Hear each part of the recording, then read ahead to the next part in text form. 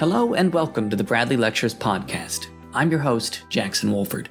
We've lived through our second straight presidential election that has defied forecasters' odds and are surrounded by a pandemic that has confounded planning and expectation. Amidst so much uncertainty, today we'll hear a 2015 lecture from Philip Tetlock, professor at the University of Pennsylvania, a lecture entitled Predicting the Future. But before we do, I wanted to drop a few quick, exciting pieces of information. First, if you would like to get in touch, we've set up an email for the podcast at bradleylecturespod@aei.org. If you have questions about old lectures, topics that would interest you to hear about in the future, or any other feedback, please feel welcome to reach out. Additionally, you can now follow the Bradley Lectures podcast on Twitter at the handle @BradleyLectures. Follow for more information from the podcast on future and past episodes. Without further ado, here's Professor Tetlock on the possibility of predicting an uncertain future and the power of what he calls adversarial collaboration.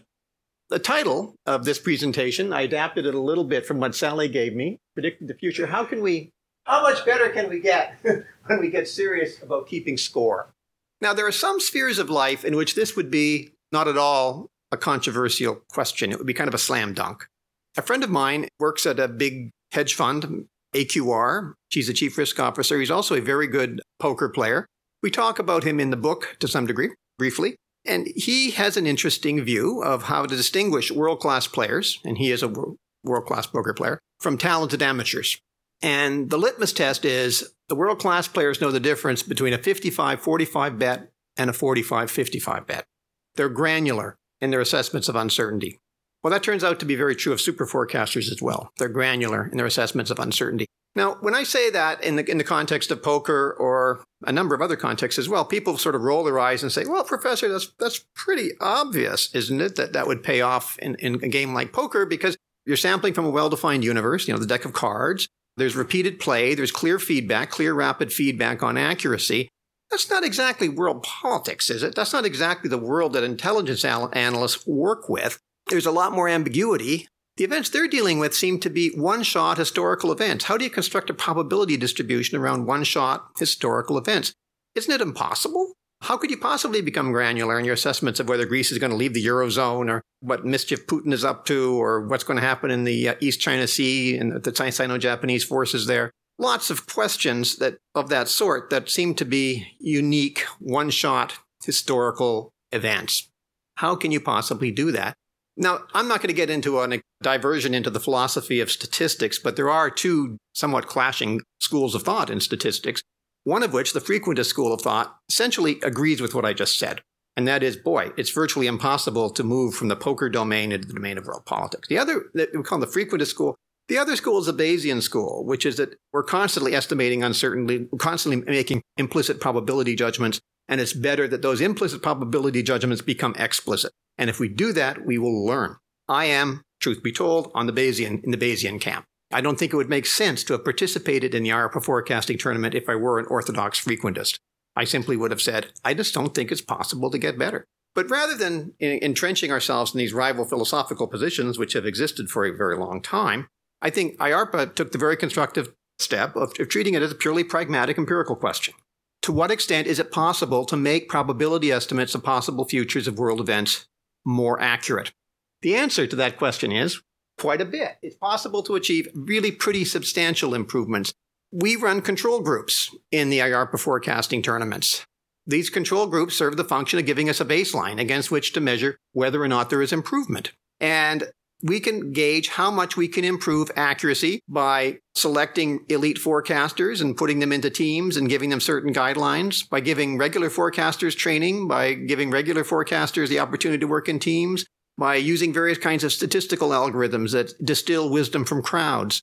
So there are many different techniques, psychological and statistical, we can use to test the hypothesis of whether or not it's possible to achieve improvement above and beyond that of a control group. And using the analogy of the Snellen eye chart, with which we are all familiar, of course, it's rather analogous to improving your vision from, say, 2100 to 2050. It's still going to be blurry. It's not going to be perfect, but it's going to be substantially better. Our forecasters are not Nostradamus-style prophets. They simply have learned to become better at assigning realistic probability estimates to a wide range of outcomes of national security interest. That doesn't mean they're always right. It means that when things happen, on average, they're assigning probabilities somewhere between 72, 76% in that range. And when things don't happen, they're assigning probability somewhere between about 24 and 28%. That's a lot better than 60, 40, 40, 60. So the right analogy here is not, the right model is not Nostradamus. It's not prophecy. It's optometry. It's a little pedestrian, but optometry is the right framework for thinking. We're talking about gradualist incremental improvements in probability estimates that were previously thought to be impossible. And that is, I think, the great discovery of the IARPA tournament. And if I had to do this talk in this amount of time, I would simply end right there. That's exactly what's accomplished. How do we know all of this? We know all this because we run forecasting tournaments. And in these forecasting tournaments, we've had tens of thousands of forecasters. They've answered roughly 500 questions of national security relevance. They've done this over a period of 4 years. And in total, we have more than 1 million probability judgments. So we have a fair amount of raw data to work with. Now, forecasting tournaments are unusual. They're very different from things that you normally run into in life, very different from political games in Washington. They are pure accuracy games. That is all that matters, is who is closer to the truth on what. Who does a better job than whom in assigning higher probabilities to things that happen than to things that don't happen on resolvable questions of national security relevance. That's all that matters. It's not an ideology question. It's a purely pragmatic accuracy question. Forecasting tournaments are, as I think I use the term here, they destabilize stale status hierarchies. Status moves very slowly. Accuracy can change quite quickly. You know, I'm 61 years old. I've been running forecasting tournaments off and on since I was about 30 years old, 1984, back when there was a Soviet Union, before Gorbachev became general secretary. So I've been running a lot of forecasting tournaments. Imagine that I'm an analyst inside the CIA, or imagine I'm a senior China analyst on the National Intelligence Council. I'm the go-to guy when Xi Jinping shows up in town. I help write things for the PDB, Presidential Daily Briefing. I help to craft national intelligence estimates. I'm the alpha dog among sinologists in the IC. And some research group, IARPA, Intelligence Advanced Research Projects Activity, comes in and persuades someone like the Office of the Director of National Intelligence or people in that office to do some experiments and run some forecasting tournaments in which, say, 25-year-olds who just came in and they're junior China analysts can compete on a level playing field with me. Now, I don't think it takes a great deal of bureaucratic imagination to suppose that I am not going to be very enthusiastic about this development. Right? Now, in the book, we have a tale of Tom Friedman and Bill Flack. And Tom Friedman hasn't reacted to this yet, but it's essentially a story about Tom Friedman is, of course, an alpha columnist. And Bill Flack is an anonymous super forecaster. He cranked out lots of forecasts over a number of years from his house, actually from a public library in Nebraska. He was a retired hydrologist, irrigation specialist in Nebraska. And we happen to know that he's a darn good forecaster. He's very good at assigning realistic probability estimates to events. And he's a really quick study because these questions are extremely heterogeneous, and he does a pretty good job of coming up with realistic probability estimates faster than other people do in the outside world. And in fact, his estimates are very competitive with those that intelligence analysts inside the community with access to classified information generate. David Ignatius of the Washington Post wrote an article a few years ago which reported some of the early results of the tournament, suggesting that the Good Judgment Project best forecasters and best algorithms could do better than analysts working inside the intelligence community. And he used the numbers 25 to 30%. I don't know how he managed to get this information because I don't think this information is publicly available. But of course, it's the Washington Post. So who knows? they have their ways of doing things.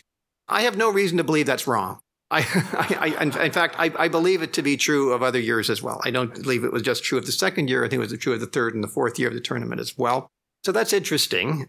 And it's interesting why that is. I don't think it's because these so-called super forecasters I'm talking about here are more intelligent or even more open-minded than the intelligence analysts. I think it's because they think it's really worth taking a shot on this. And they think that probability estimation of messy real-world events is a skill that can be cultivated, and it's worth trying to cultivate it. They're willing to take a shot at it. If you take the view that, no, these are unique historical events, there's no way you can assign probability estimates to them, this is stupid. You know, if that's your attitude, it doesn't matter how high your IQ is or how open-minded you are on other topics, you're simply never going to try to do it. and you're never going to get better at it.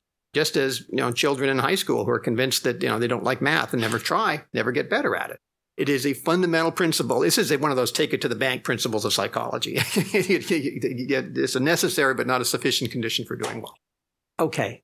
Most pundits do make forecasts, but the forecasts are framed in terms of vague verbiage. And when you look at vague verbiage forecasts, you discover just how vague they are. You can ask people, for example, what probability range is implied by this forecast in which the forecaster uses the word could, or distinct possibility, or whatnot. And what you find is that this one right here, it's a real possibility. Real possibility, the probability range, the imputed probability range from readers is from 0.22 to 0.89. That really covers a lot of territory. And that means, it means never having to say you're sorry. If I said it could happen and it doesn't happen, I could say, I merely said it could and it does happen. I told you it could. So you've got it pretty much covered. So there's a great deal of ambiguity, and it makes it, when you live in a world with that level of ambiguity, it makes it virtually impossible to become granular, virtually impossible to learn how to make distinguish 55-45 bets from 45-55 bets, the way Aaron Brown says captures the difference between great and not so great poker players. So how great are our thought leaders of today? The short answer is nobody has a clue. Liberals, conservatives, we all have opinions about this. These are just opinions. They are nothing more than that. So, question, how did the Good Judgment Project win the tournament? And it's by assigning more accurate probability estimates is the short answer, but that's not all that informative. That's like saying you win a marathon by running faster. I mean, that doesn't get you very far. What does most accurate mean? Well, the scoring rules we used have been developed over the last 60 or 70 years in psychology, meteorology, and a number of other fields, including statistics. And the basic approach here is imagine for sake of argument here that you're trying to predict whether it's going to rain or not.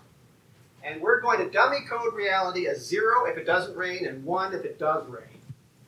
And you want to see the forecaster assigns a 90% probability. The outcome is rain. And the Breyer score is computed 1 minus 0.9 squared plus, thank you very much. You're essentially deviating probabilities from reality. So when you say 90% likelihood of rain and it rains, you get a great Breyer score. When you say 50% likelihood, you're not going to get a very good Breyer score no matter what happens. You say 80% likelihood, and you're right on the right side, you get a good Breyer score again. You average across all days, you get the aggregate Breyer score. So you win a forecasting tournament by assigning higher probabilities to things that happen than to things that don't happen, and doing it faster than other people. It's as simple as that. Now, the Breyer score is called a proper scoring rule because it incentivizes people to report their true beliefs. I can go into more detail on that if you want, but it is as if you are betting your credibility the way you would be betting money at a racing track. Okay, so you have a Breyer score continuum. The best possible Breyer score is 0. Right? Low scores, as in golf, are better. The worst is 2. This is a reverse clairvoyant. This is someone who gets everything absolutely wrong. I'm someone who, if there were such people, of course, they would be quite useful. And then you've got the dart-throwing chimpanzee in the zone of randomness. Our best forecasters, our super forecasters, can achieve Breyer scores between about 0.15 and 0.2 typically in a year. Regular forecasters are more around 0.4. The regular forecasters are still better than chance, but not a lot better than chance. Now, Breyer scores break into 2 components. When you think about what's good judgment, it's a quadratic scoring rule. You can do some high school algebra. You can decompose it into 2 components. One's called calibration. The other's called resolution.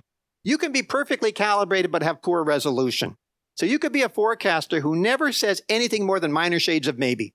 You never go below a 40% likelihood of something happening. You never go above a 60% likelihood of something happening. But within that area, you're perfectly calibrated. So when you say 55% likelihood of something happening, those things happen 55% of the time. But you're not all that informative or interesting to listen to because you never really go beyond minor shades of maybe. So you're perfect calibration but poor resolution. What you really want, what a great forecaster would look like, would be right along the diagonal. When the forecaster says 90% likelihood, and the forecaster does sometimes go out on a limb and say 90% likelihood, things happen 90% of the time. 10% likelihood, things happen 10% of the time. 50% likelihood, things happen 50% of the time. And then, of course, there's the God profile, which would be a probability of 1, everything happened, it always happens. Probability of 0, it never happens. That would be perfect omniscience. So that would be God, or an omniscient God, or it'd be also Laplace's demon. depending on your theological preferences. So now you know how to score them. How do the super forecasters manage to get such great accuracy scores across so heterogeneous an array of problems? And I mean really heterogeneous. I mean, they're going from predicting Grexit to what's going on in the Ukraine, to Syrian refugee flows, to H5N1, just think all Arctic sea ice even. I mean, an extraordinarily heterogeneous array of problems. How did they manage to do it? The book discusses this in much more detail. I'm going to discuss very quickly 4 interesting, distinctive attributes of super forecaster cognitive strategies in decoding an uncertain world. And we can talk about that more, each of those more, or and others in more detail later. Winning requires picking your battles wisely. So if you know your high school physics, you should be able to predict Foucault's pendulum, the motion of Foucault's pendulum, perfectly accurately. You have a great deterministic theory of a perfectly deterministic system. You know, you're moving toward the God zone on the Breyer-Score continuum. Here, there's no such thing as an expert in roulette. It's a pure chance game. You can look for patterns until the cows come home. You're wasting your time. And super forecasters know better than to waste their time on intractable problems.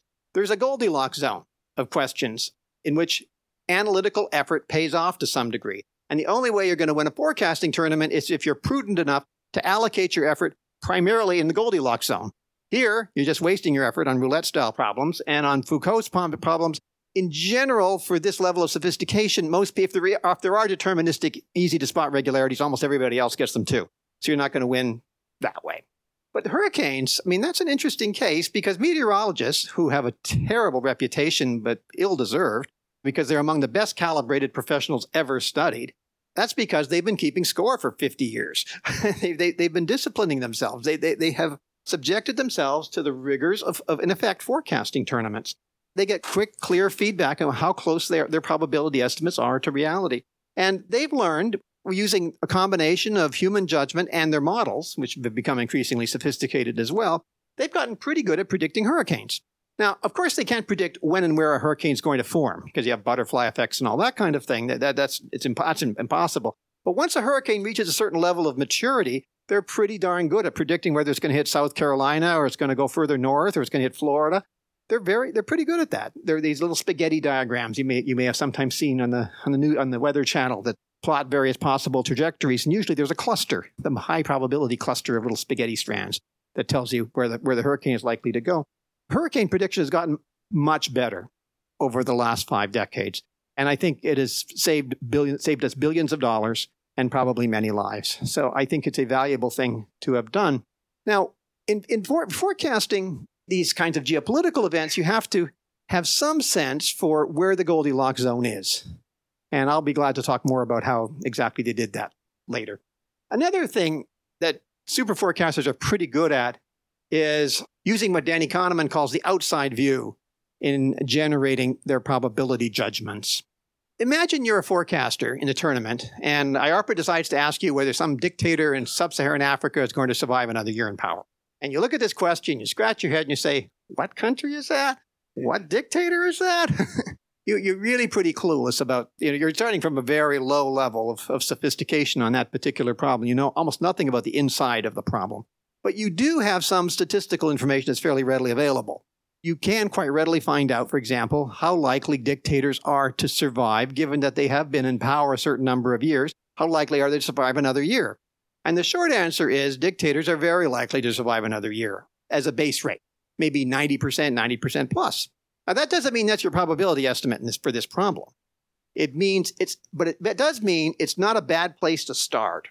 Now, if you then discover that the dictator we're talking about is 91 years old and has advanced prostate cancer, you might want to shift your probability estimate somewhat. If you also learn that there are major riots in the capital city, again, you want to shift your estimate somewhat. But starting from a reasonable base rate is a good way to win forecasting tournaments.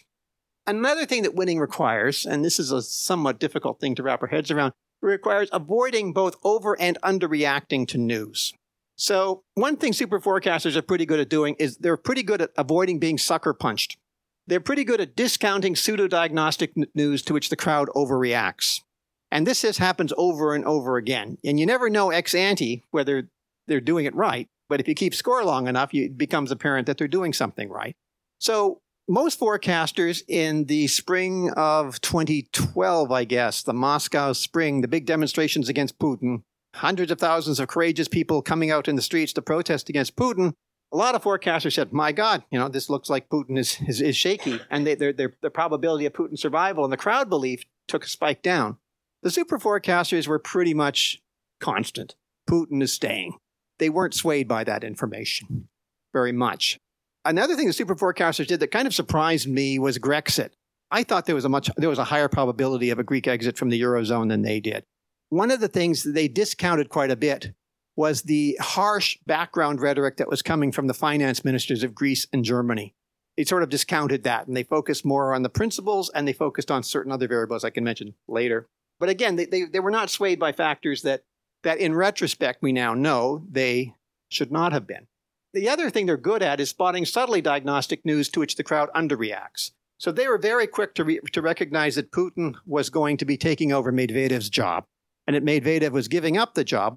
Now, that was partly because they were working with the mental model that had a lot of power being centralized in Putin, but it was possible that Putin might want to keep Medvedev in the job another 4 years, because he was still calling the shots behind the scenes. But Putin decided he wanted to take the job. How did they know? What made them so confident of that? What made them spike up? Prior to the announcement in September, early September of 2011, the spike up, Russian aviation has a terrible safety record, as many of you may know. There was a terrible accident in which a large fraction of Russia's best hockey players were killed in an aviation accident. Putin, this is a perfect opportunity for a politician to get out front and say, look, I'm the guy who's going to clean up aviation. I'm going to find who's responsible for this. And blah, blah, blah. Sherlock Holmes once solved the case observing that the dog did not bark, hence that the intruder must have been known to the family. Well, this was the politician who didn't bark. And the smart money moved in response to the non-event. The smart money, another example is another reason why the super forecasters were pretty confident that Brexit wasn't going to happen in the time frame people thought it might this year was that Greek didn't seem to have a plan B. Okay, so winning requires avoiding over and underreacting to news. And winning requires moving beyond blame game ping pong, which I think is a particularly pernicious thing in Washington, D.C. The intelligence community is whipsawed between clashing critiques. On the one hand, they're criticized for over-connecting the dots, say, on WMD in Iraq. On the other hand, they're accused of under-connecting the dots and false negative on 9/11. If you're a forecaster and you work in a world in which you're simply hammered relentlessly for your most recent mistake, and you have no incentives to develop a more accurate system for generating forecasts, you are simply going to shift your threshold for avoiding mistakes.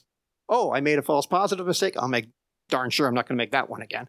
Until you have a false negative, in which case I'm going to make sure I don't make that one again. You kind of ping pong back and forth. Super forecasters really do get it. They get it that they understand what good judgment means. And in engineering terms, these are receiver operating characteristic curves. What it means is good judgment means your ability to achieve a very high hit rate at a very low false alarm rate. I mean, any idiot can predict every war that's going to occur between now and year 3000 by simply predicting war always.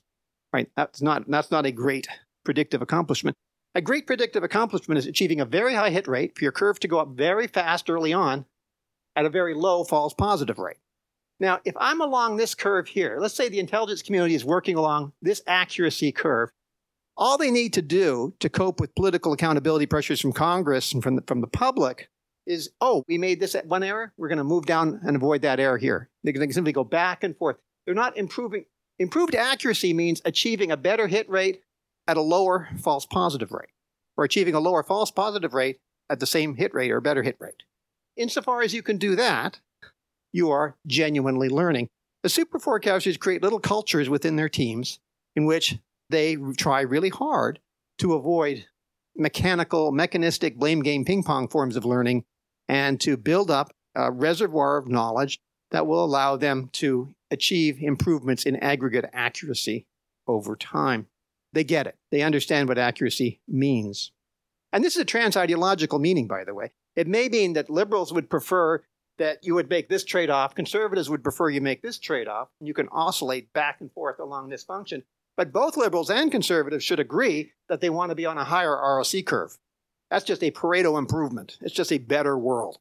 So one question is, how did the super forecasters do it? Another question is, how did the Good Judgment Project do it? So Good Judgment Project initially got started when I was at the University of California, Berkeley. It continued through my wife and I, Barb Mellers, were co-PIs, and we continued with us at the University of Pennsylvania. How exactly did the Good Judgment Project pull it off? There were 4 big factors, I think, that drove our performance relative to other university-based teams that were participating in the tournament. One was getting the right people on the bus, spotting and cultivating talent. We were pretty elitist about that. The term super forecasters implies that we're not afraid of being accused of elitism, I guess. So spotting and cultivating talent, teaming, anti-groupthink groups, teaching people how to disagree without being disagreeable, engaging in what Andy Grove at Intel used to call constructive confrontation. So getting the groups to work the right way. There's a big disagreement within our research program, but where there's a good idea to put people in teams. Because teams have a bad reputation, and quite deservedly so for the most part, because teams often are associated with conformity and laziness and lots of pathologies. But if you engineer the team right, it really does prove to be an engine of progress. We had various debiasing exercises, which I could talk about in more detail, but basically teaching people how to use principles of probabilistic reasoning more effectively in their analysis. And then finally, our statisticians deserve a lot of credit for winning this tournament. And this is, they were just better at distilling wisdom from crowds. Part of what they did was quite obvious. They not only created the average, right? So there's a well-known averaging effect. The average of a group of forecasters tends to be more accurate than the majority of the forecasters from whom the average was derived, the James Surowiecki wisdom of the crowd thing. And they refined that by doing weighted averaging, which is giving more weight to the better forecasters, more intelligent, better track record, and so forth. But they did something more than that, and it's somewhat counterintuitive. They extremized to compensate for what's called the conservatism of aggregates. And I want to talk a little bit about that because it reveals something quite interesting about human judgment. And I want to use the context of President Obama's decision to go after Osama bin Laden. And I want to look at it through the lens of the Good Judgment Project framework. How many of you have seen the movie Zero Dark 30? Probably many of you. And you won't be astonished to learn that Hollywood didn't get it entirely right. But so it's Hollywood versus history. You have a scene in which, and I guess there's a scene with Leon Panetta being played by the great James Gandolfini.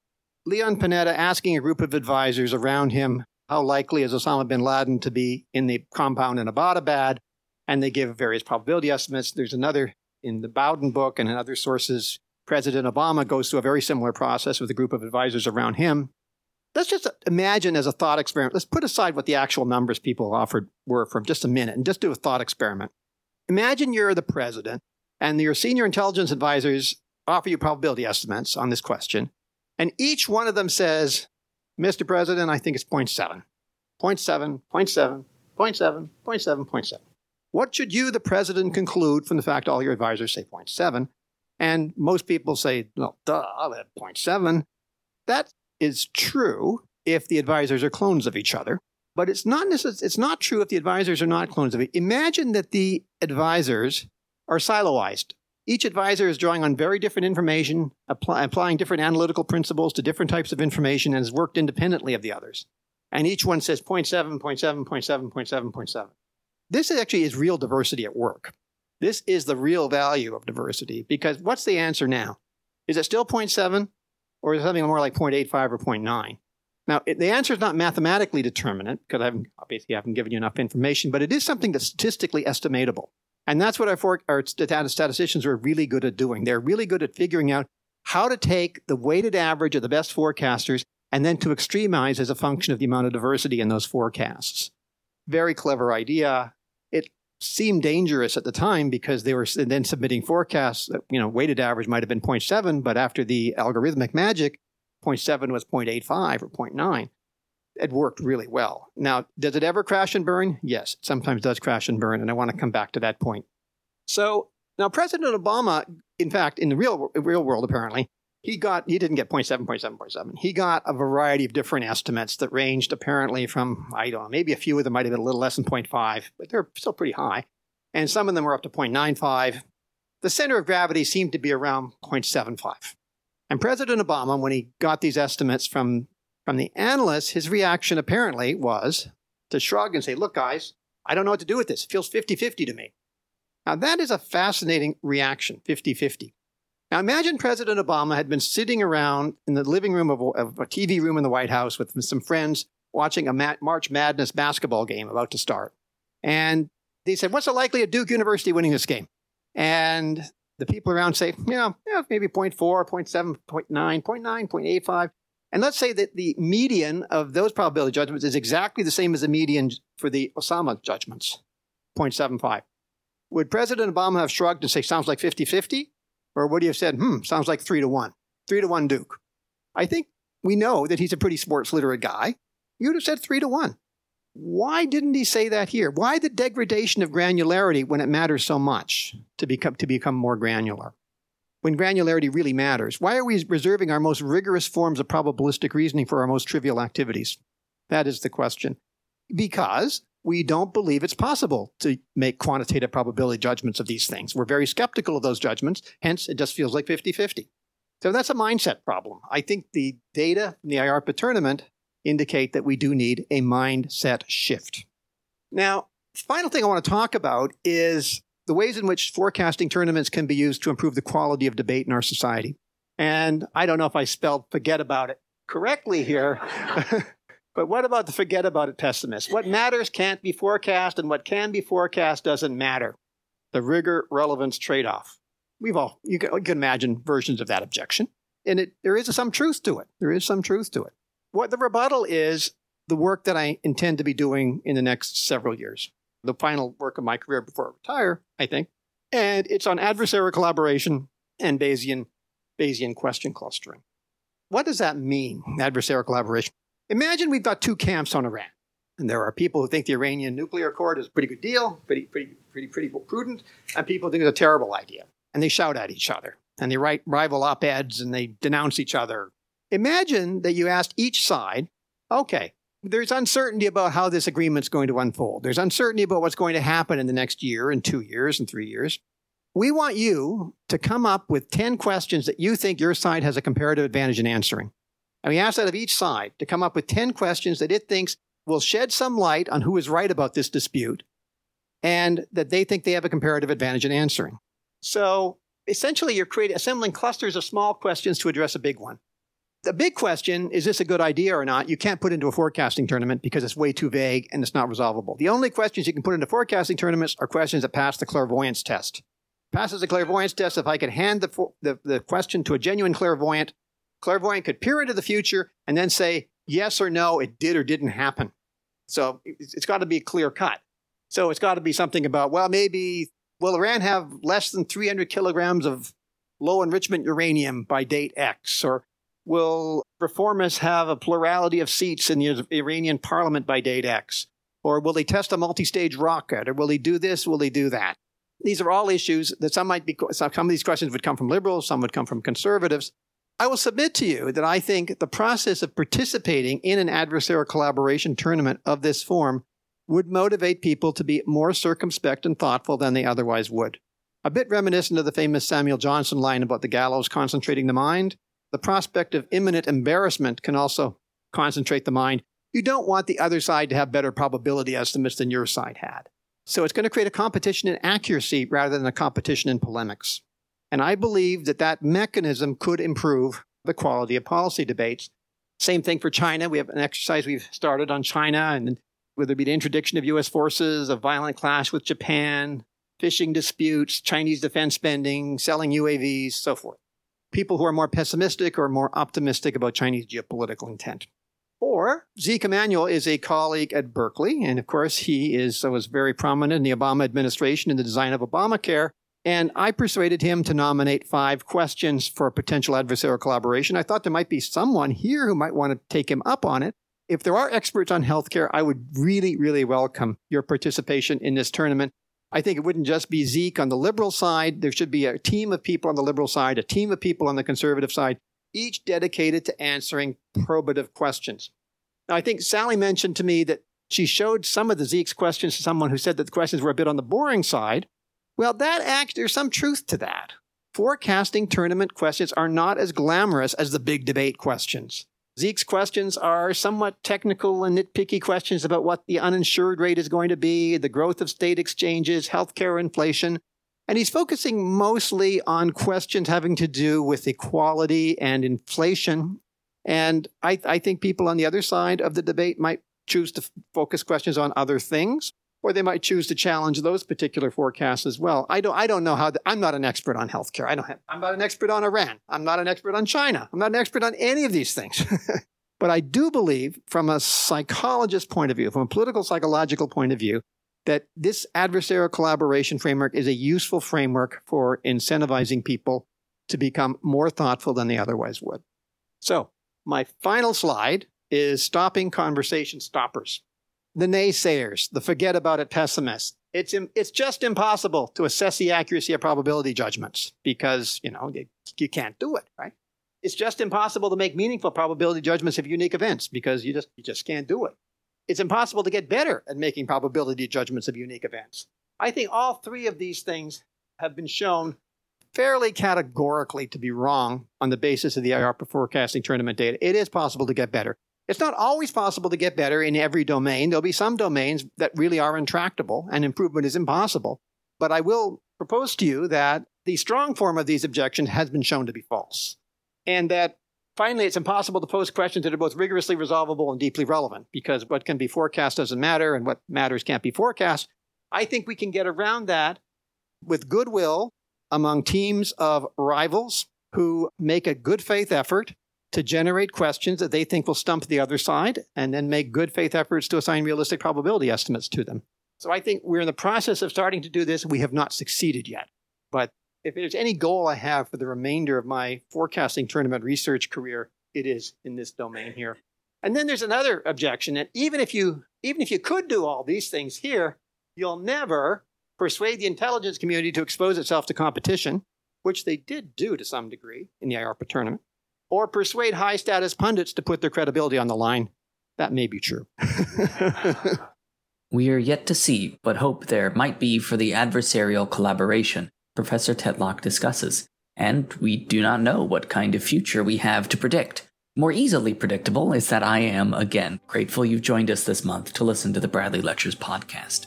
While the holidays are over and the election is finished, we have some exciting guests on the horizon that should liven things up. If you'd like to be in touch, again, please reach out at bradleylecturespod@aei.org or follow us on Twitter @Bradley Lectures. All the best, and I hope you'll join us next time on the Bradley Lectures podcast from the American Enterprise Institute.